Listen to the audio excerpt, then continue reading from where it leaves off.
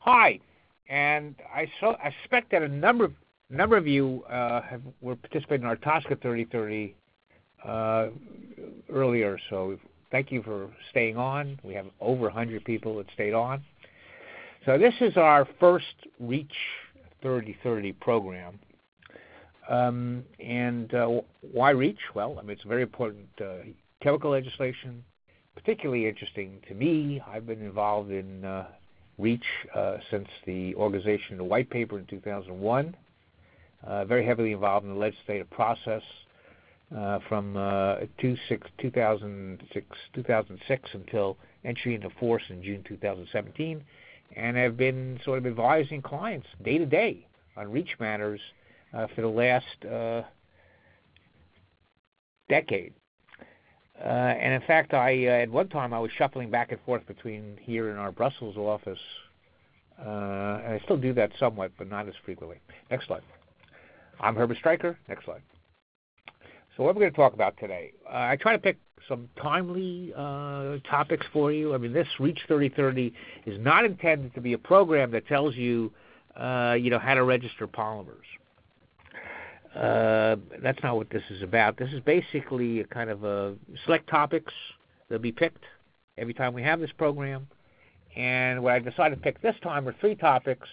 One is the British government, UK government, issued a notice on what will happen to chemical regulation in the UK if and once the UK leaves the European Union, Brexit, and if it turns out that there's no deal between the UK and the European Union, so the no deal scenario. So they issued a notice.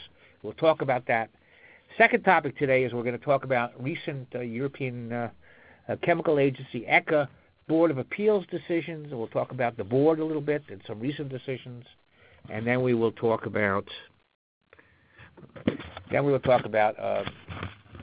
consultations for public comment that ECHA now has posted on their website. Next slide. So the UK notice on if there's no Brexit deal. So this was issued by the UK Department of Environment, Food and Rural Affairs, which is the umbrella agency for environmental regulation in the UK, and it was issued on October 1st.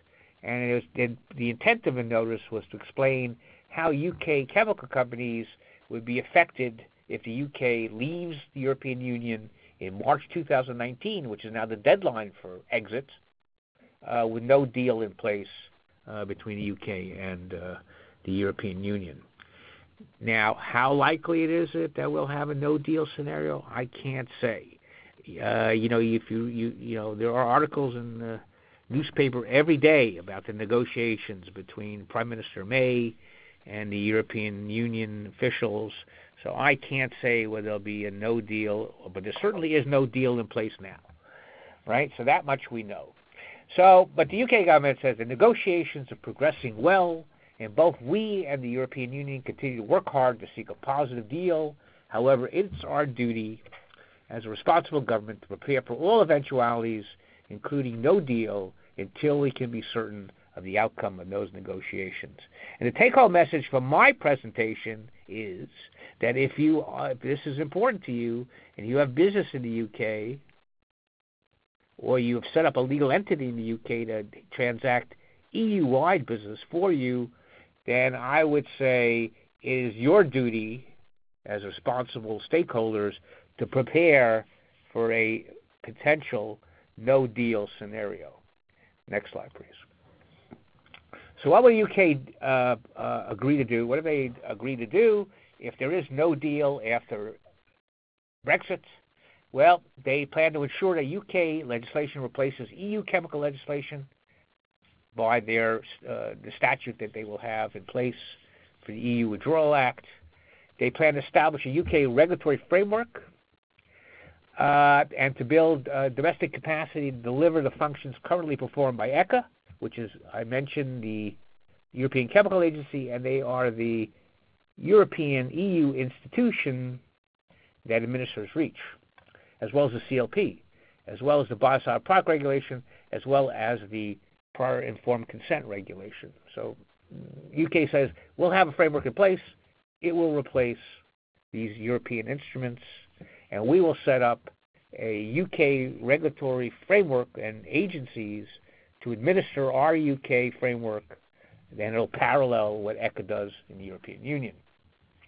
In terms of chemical legislation, the UK government says that the legislation will preserve REACH as far as possible, while making technical changes that would need to be made because the UK has left the European Union. All very sensible.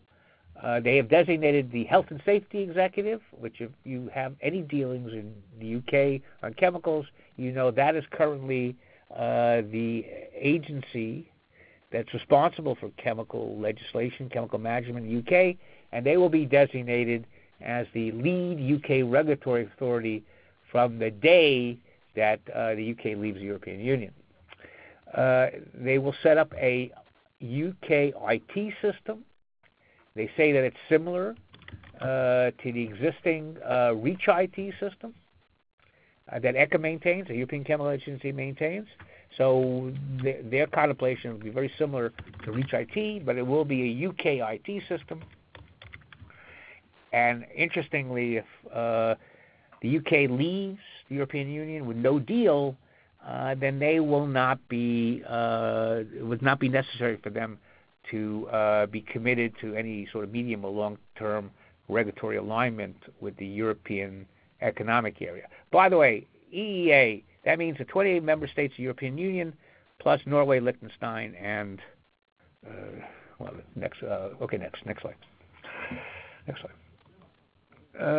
Okay. What will the UK government do to ensure continuity, continued access to UK markets? Well, they say they plan basically to grandfather REACH registrations into their new UK registration system.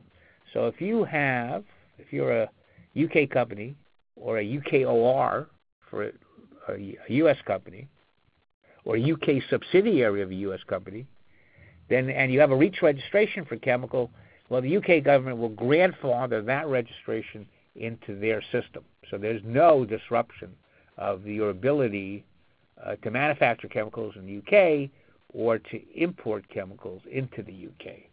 Very good idea. They also plan to set up a transitional light touch notification process for UK companies importing chemicals from the EEA that don't hold a REACH registration at the time that the UK leaves the EU. So basically a short form, postcard type process for UK chemical companies to continue doing business once the UK leaves the European Union.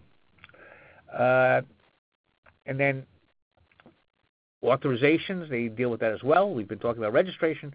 As you know, authorizations is the program under REACH where chemicals that are substances of very high concern, and they're listed on Annex 14, which is the REACH authorization list.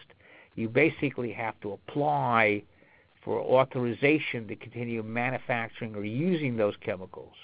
It's essentially a licensing scheme. The UK has announced that if you hold an authorization in Europe, UK company, or which could include a UK owner representative of a US company or a UK subsidiary of a US company, well, then you will be able to, that'll again also be grandfathered into the UK system. Next slide, please. Kind of a busy slide, but let me sort of go through this step by step, and you can read this slide on the website. We'll be posting the slides as well as a recording of this presentation, and so you can read it at your leisure. But basically, if you're a UK company, you have an existing REACH registration, as I mentioned, that'll be automatically grandfathered into the UK system. Same thing for registrations as well as authorizations. You basically will simply have to open a account in the new UK IT system and provide some basic information to the Health and Safety Executive within 60 days of the UK leaving the EU. So basically you would need to sign up into the UK IT system to maintain your existing EU REACH and registrations and authorizations. Now, You're grandfathered, however, that doesn't mean it's the end of the day for you. And here's the rub.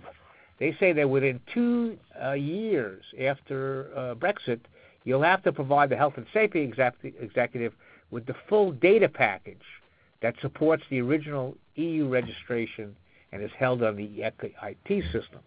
Now, the interesting question there, which is unresolved, is let's say, for example, you are a co-registrant, UK company, you're a co-registrant, you don't hold the actual health and safety data, that's held by a lead registrant that's sitting, let's say, in Germany. All you have on file with ECHA is your co-registrant dossier, which basically says who you are, what your uses are, what your tonnage is, and provides spectral data. Is that going to be sufficient? Or does the UK government mean with the full data package that supports their original EU registration that you're going to have to, within 2 years, supply the health and safety data to establish that the chemical is safe?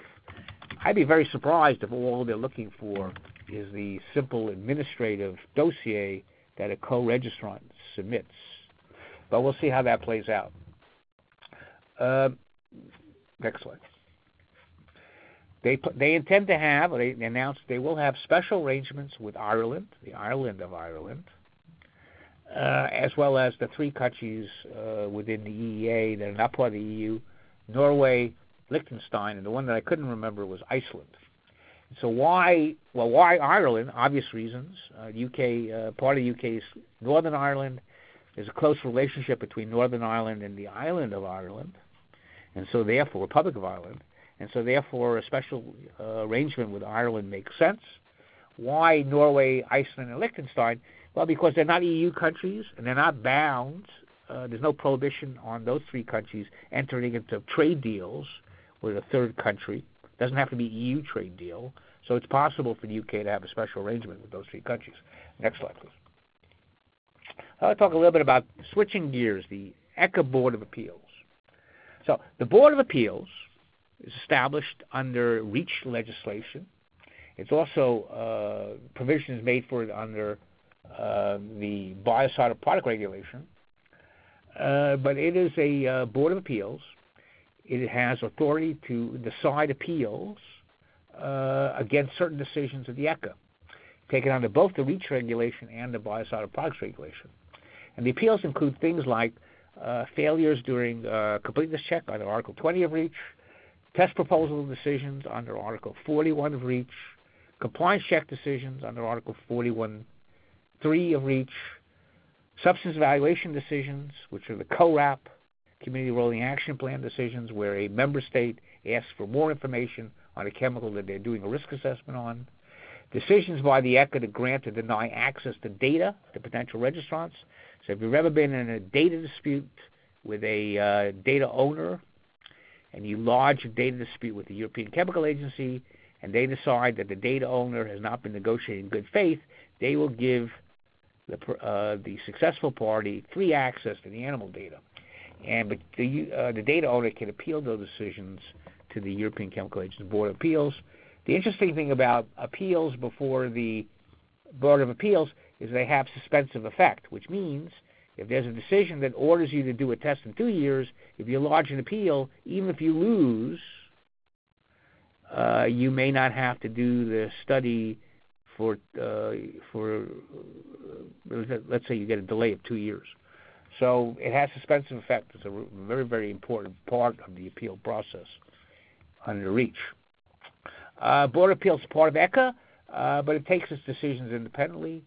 I think the most interesting thing for me is that the Board of Appeals has 3 members, 2 are lawyers, 1's a scientist. And so it's the only decision-making body, appellate body that I'm aware of anywhere in the world that has a scientist sitting there. So it's a very, very interesting board. And the Board of Appeals is assisted in the performance of its functions by the registry. Next slide, please. So if you know anything about Europe, maybe there are some people from Europe on the line here, they're certainly not as litigious as we are in the U.S. No question about it. However, oddly enough, with respect to Board of Appeal cases, they're very popular in Europe. And so there have now been, in the last 10 years or so, 113 cases that have been lodged before the Board of Appeals, which I think is a remarkable number. 91 of these have gone to final decisions, and 22 of these decisions have dismissed the appeal. 25 have upheld the appeal.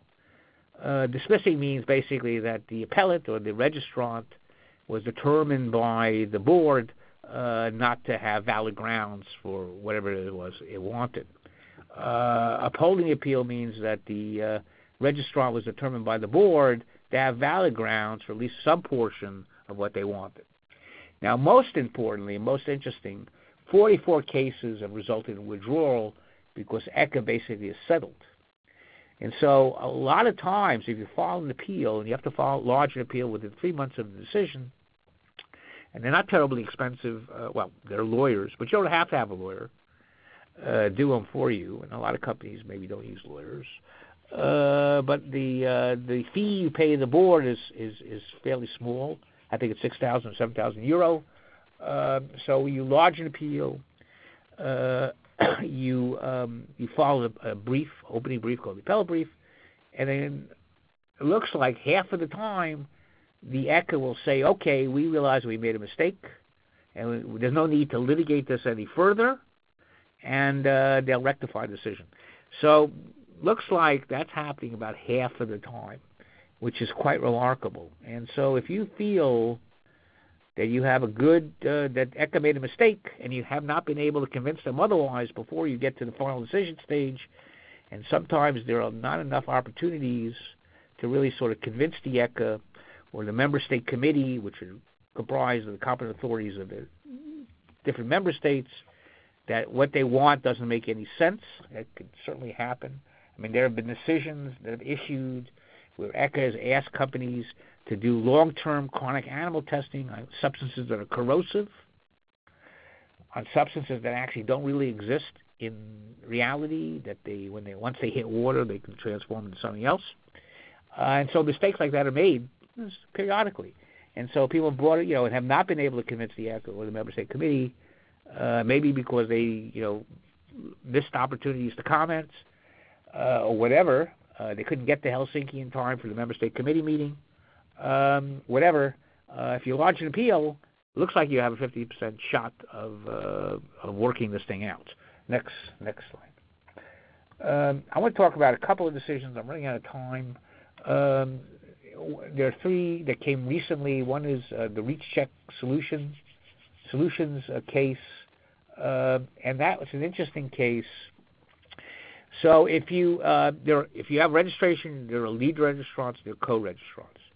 If you're a co-registrant, you basically want to buy a letter of access from the data owner, the lead registrant. Once you pay for the letter of access, you get something called a token, and that's a string of numbers, and that allows you to go into the European Chemical Agency IT system and join the joint registration.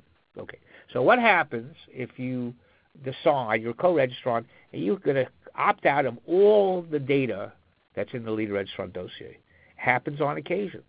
And so all you need is the token. You don't need any data. There's no need for you to do data sharing with the agency. What happens? Well, you have to, it seemed you would approach the lead registrant and then negotiate for access to the token. In this case involved a lead registrant which asked for a fair amount of money for a token, even though they weren't selling any data. And the negotiations broke down. The potential registrant went to the ECHA to complain, and the ECHA gave them the token. So this is an interesting case. Now, the board actually technically dismissed the case because they found the case inadmissible because the question of token release wasn't one of the provisions on the REACH that the board had jurisdiction. But they actually made a couple of interesting points. They said that potential registrants can bypass the lead registrant, and they can ask ECHA directly for the token in a complete opt-out situation. And they also pointed out, which is clear, that if you do a full opt-out, you have your own dossier, you're not relying on the lead registrant dossier, you can expect that your dossier will be picked for a compliance check, for assessment. Next slide. Okay, second interesting case that's worth talking about is the SI Group UK Limited case, which actually was handled by this firm. My partner, Marcus Nauman Jones, won that case. And that's a case in the context of substance evaluation. Remember, the two types of evaluation on the REACH. One is compliance check, which is called dossier evaluation, and substance evaluation, which is where the CORAP, Community Rolling Action Plan, where a member state or the ECHA picks a chemical because they have potential concerns to do an in-depth risk assessment, and as part of that, they may issue a decision ordering the registrants supply more information on the chemical. And so this came up in the context of monomer registrants, and actually was nonylphenol ethoxylates. And the question on the table was, could the ECHA order the registrant of monomers to get information from their downstream customers?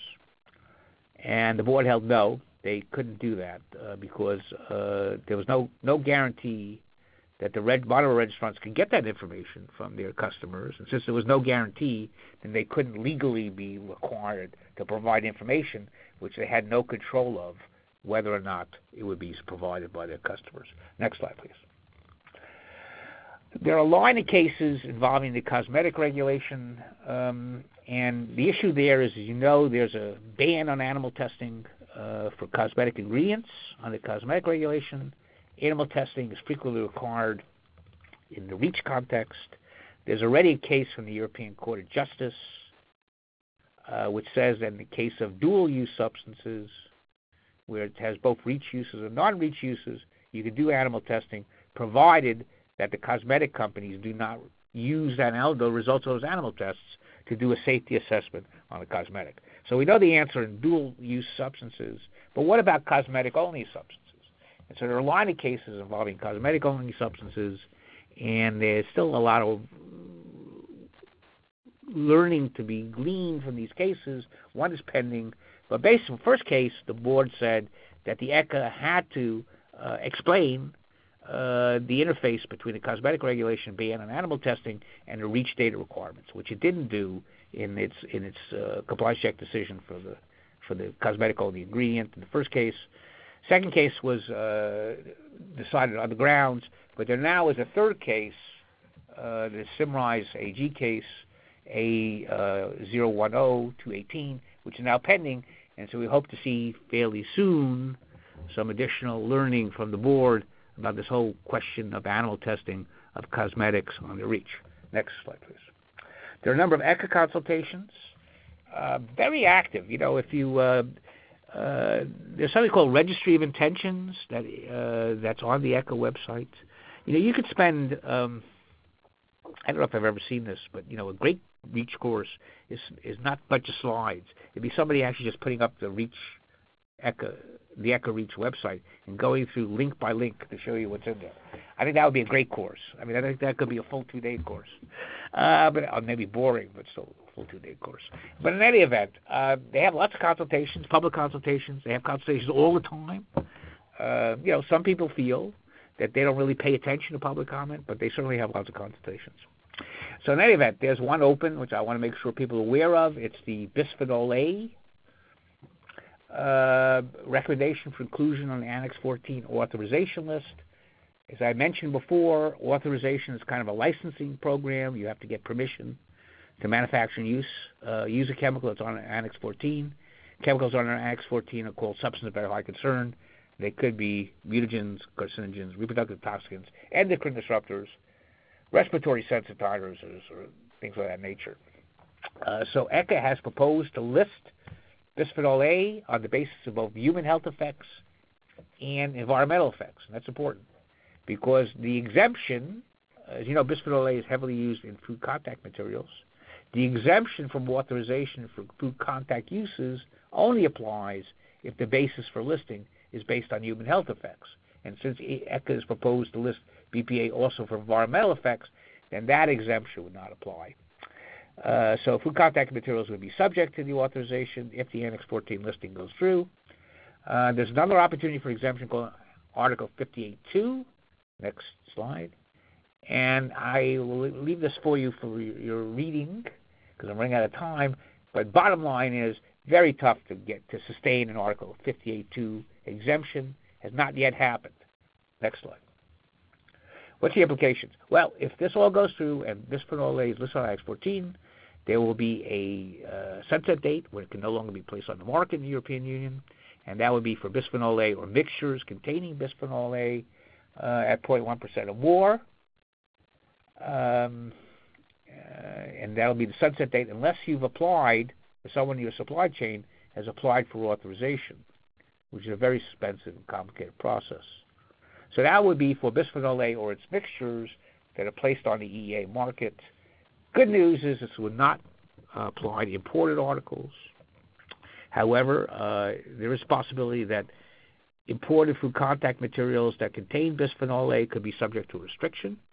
In fact, the legislation contemplates that for substances that are under authorization, imported articles should be eventually covered by restriction. So even if you're importing the food contact material into Europe, don't consider yourself to be safe forever. There may be a restriction.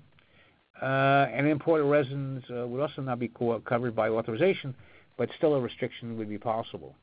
So if you are involved in bisphenol A or the food contact business, shipping things into Europe, or you have